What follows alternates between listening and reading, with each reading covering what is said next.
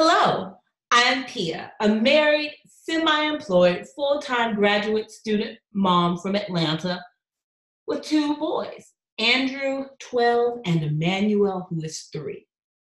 Hi, I'm Brianne, a stay-at-home mom from New York City that currently lives in Houston, Texas with my husband and 3 young children. They are 6 years and under.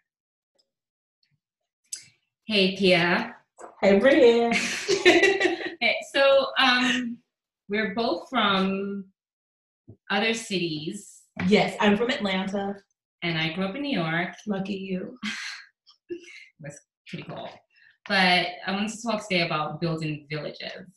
That's something I definitely had to do once we moved to Houston. Right. When we came to Houston, we came back to a city that was home for my husband. So I was lucky enough to have some of his family here with us. But they don't live right next to us, not right next door, or they have to travel about a half an hour away. So it was still important for me to build my own village. That makes sense. And I've been told that I'm pretty good at building villages, and I think you are too. I think so. What are some things that you like about having a village? Like, why do you think having a village is important? For socialization. Even if nothing else, it's just to have someone to talk to and to relate to about what's going on in your life. And I'll admit, I am somewhat of an introvert. So I feel that creating a village helps me to just be a better person, because otherwise I would just sit at home and maybe be depressed. Because exactly. I'm not doing anything. Exactly. People say I'm good at building a village, but I really feel like it's something I had to do. I had to get out of my house. And because I moved to Houston with no job to go to every single day, like my husband came here and he had a job. I did not have a job. I was really lonely for a few months.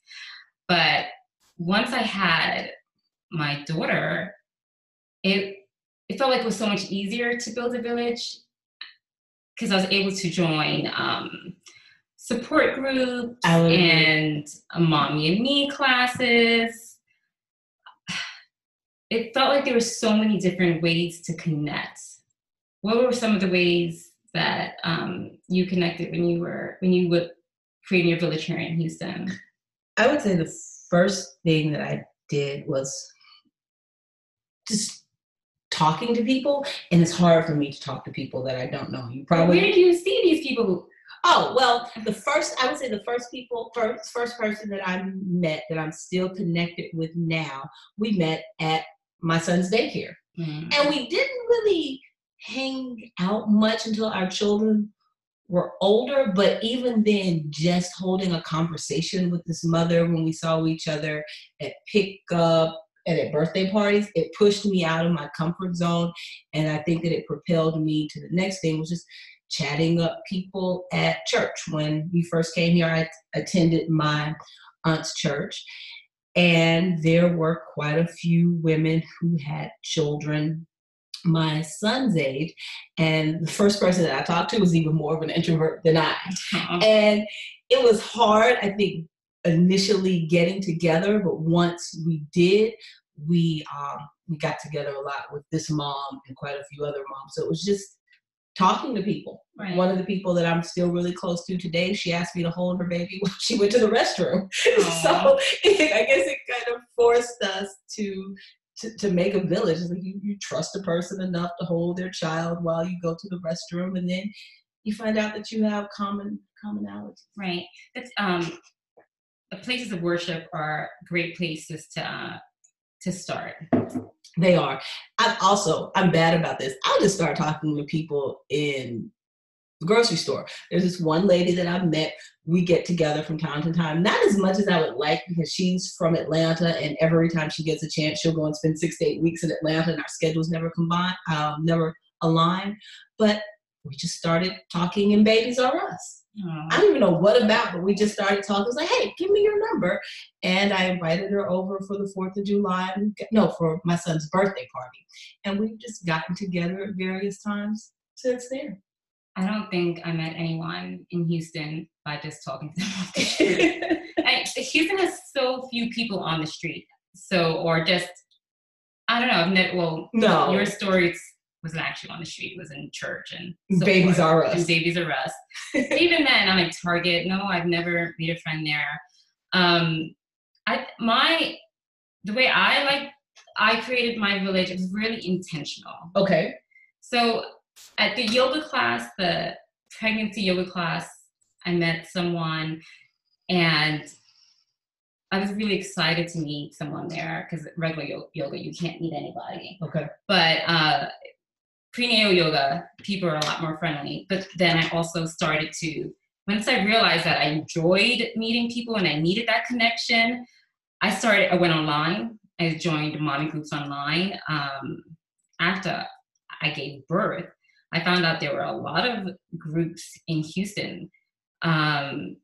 There's workout groups, and I made really good friends there. I also went online and I did the meetup groups. And we met online. That's Facebook. That's true. Yeah, we sure did. I used online for meeting parents with my second son because there's a gap of 10 years. And all of my friends that I met with my older son, I don't think any of them are having babies now. So I had to start all over.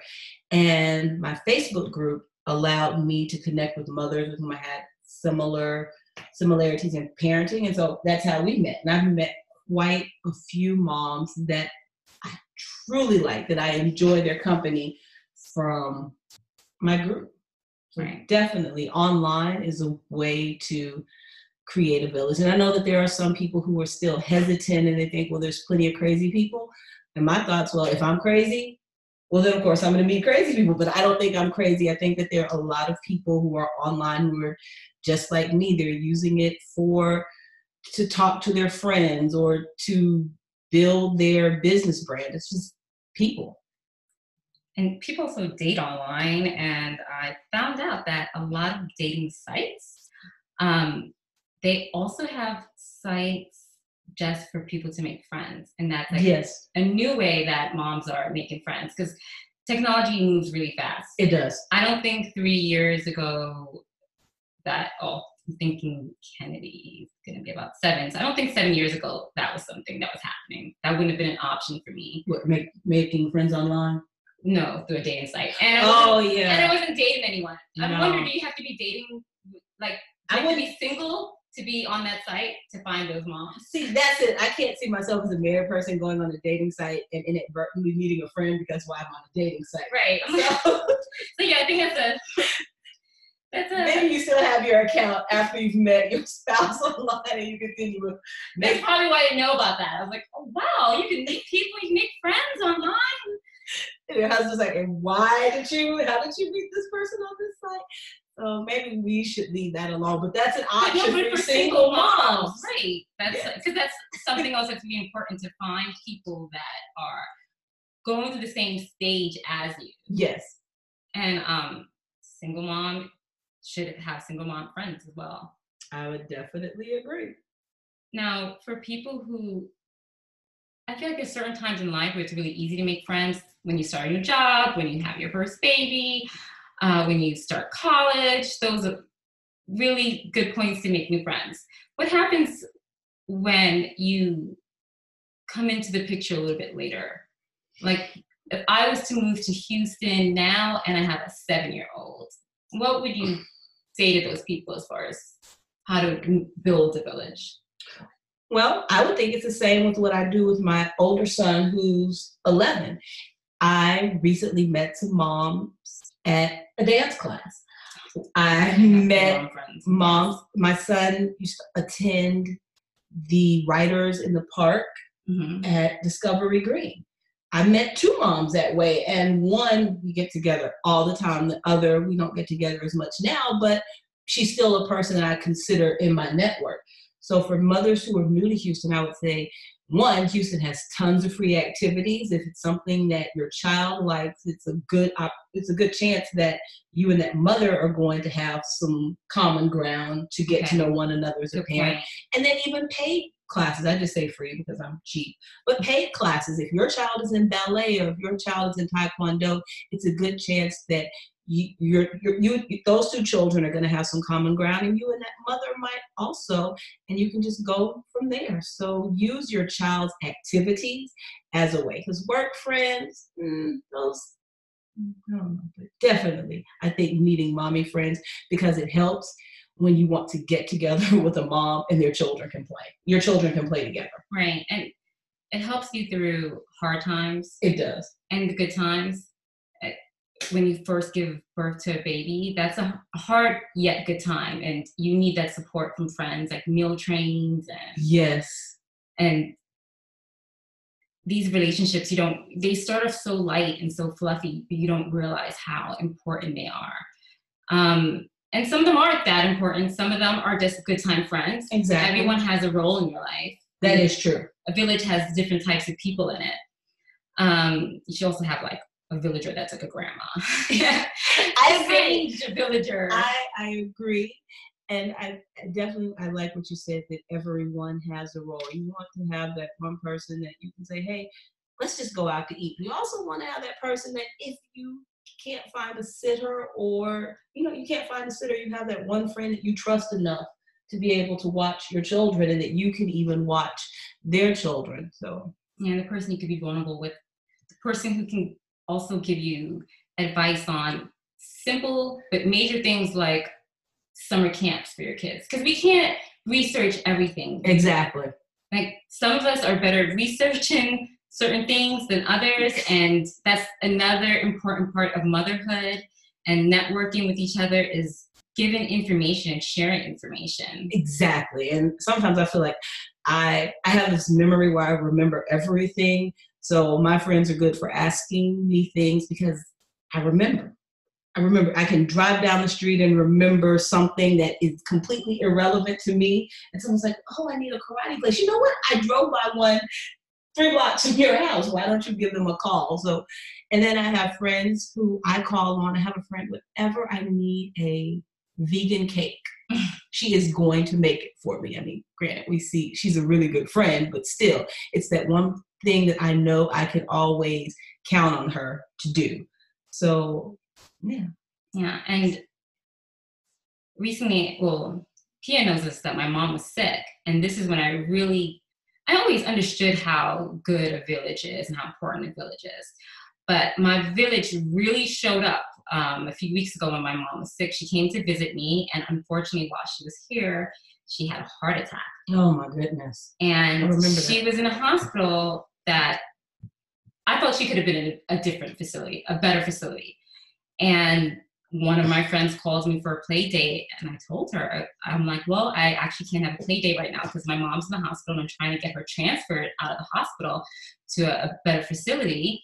And she said, oh, hold on. I'm going to call someone and see what we can do to help you. And this friend is another stay-at-home mom, just like me. And I had all my other friends, also moms that were in the medical industry, trying to help me get my mom transferred out. And one day, about a day after this call, I got a phone call from a doctor, and she said, I heard about your story from another friend, and I'm going to help you get your mom transferred. That's amazing. It really was. And because my mom, we kept on trying. I think it was like the third try, and we were always being told, no, we can't. We're being denied. And this woman called me. She didn't know me. She goes, well, now you know me. Now you know people at such and such hospital. And she got the vice president of that hospital in on my mother's situation. And they moved my mom, and my mom safely got her procedures done. And then she's back in New York and got the best care ever in Houston. And I don't know, honestly, if I can say that would have happened to us in New York where I grew up. Like, this is how important, like, the friends that you make as moms. And even Michelle Obama wrote that in her book. Like, she met a group of moms at a play date, and those were her hardcore friends throughout her well, she's not dead, but throughout her adult life, you know, when she was going to the White House and she was going through really hard times, and those are the people that she can trust. It's so, I cannot stress enough how important this village is. It is. Once you become a mother. I mean, I'm sure it's important beforehand, but it hasn't showed itself to me as it has. Yeah, I was more of a loner before I had children. Yeah. So I'm sure I did have friends that I hung out with, but definitely having a village has made a difference and impacted my life in a way that if I had not formed it with children, my life would be much harder. Yeah. Much harder. But you also brought up a good point about sometimes you have to let things go or let people go. Well, okay. Well, before we talk about that, let's take a break and we'll come back and discuss what happens when you have to remove people from your village. So, Brianne, have you ever had to remove anyone from your village? I'm really not good at that. I don't think I am either, but I do it. I think you're pretty good at removing people from your village, or at least from your life. But I'm not sure those people are ever in your village to begin with. But I'm not very good at removing people. What I end up doing is reframing the relationship. I'll say, well, this person is my very close friend. Now she's become my good time friend. We just go for lunch. She doesn't know certain things anymore. She's not, I won't text her every day. Some people are good for a season, you know? Yes. And what is it? A season, and for a lifetime. Yes. And so I let some people just naturally just don't call them as much anymore. I think that's probably and just give them a break. I take. Right. And then if the season comes back, let them back in again. But when would you do that? Like, when do you say, okay, I need to remove this person from my village? I would say when my conversations with them aren't productive. I don't know if I'm articulating this correctly. If our conversations aren't positive, and I'm not trying to say that our conversations should always be in agreement, but if we have fundamental differences in what makes a person a good person, they need to leave. Example. Do you remember online there was a guy with a big neck that people were making fun of? Yes. Okay. There's someone that I had to remove from my life because their response was, oh, it's all fun and games. He's laughing at it. Okay, maybe the guy is laughing at it, but you could tell from the way the man talked that there was something wrong there. There was some developmental disabilities. And if you, as a person, can make fun of a person that has a physical disfigurement or an intellectual disability, I don't want you in my life. Because that's not something that I want my children to normalize as acceptable, to think that it's okay to make fun of people. So that type of person, they have to go. Right. Because that's something I just don't condone. That's a good one, yeah. I mean, some things are obvious. They're thieves, yeah. They don't need to be in your life. No, they but don't. Some things are a lot more subtle. Yes. I think gossip. You know what? I would say yes. I that's a pet peeve of mine. If you're gossiping about someone else, chances are you're gossiping about me. Exactly. So that's we can't. I've come across that. Like where there are cliques of people, you form a clique because humans form a clique, and there's this one group of women that I step into their world a little bit, but I kind of stay away from because there's a lot of gossip and negativity going around in that group.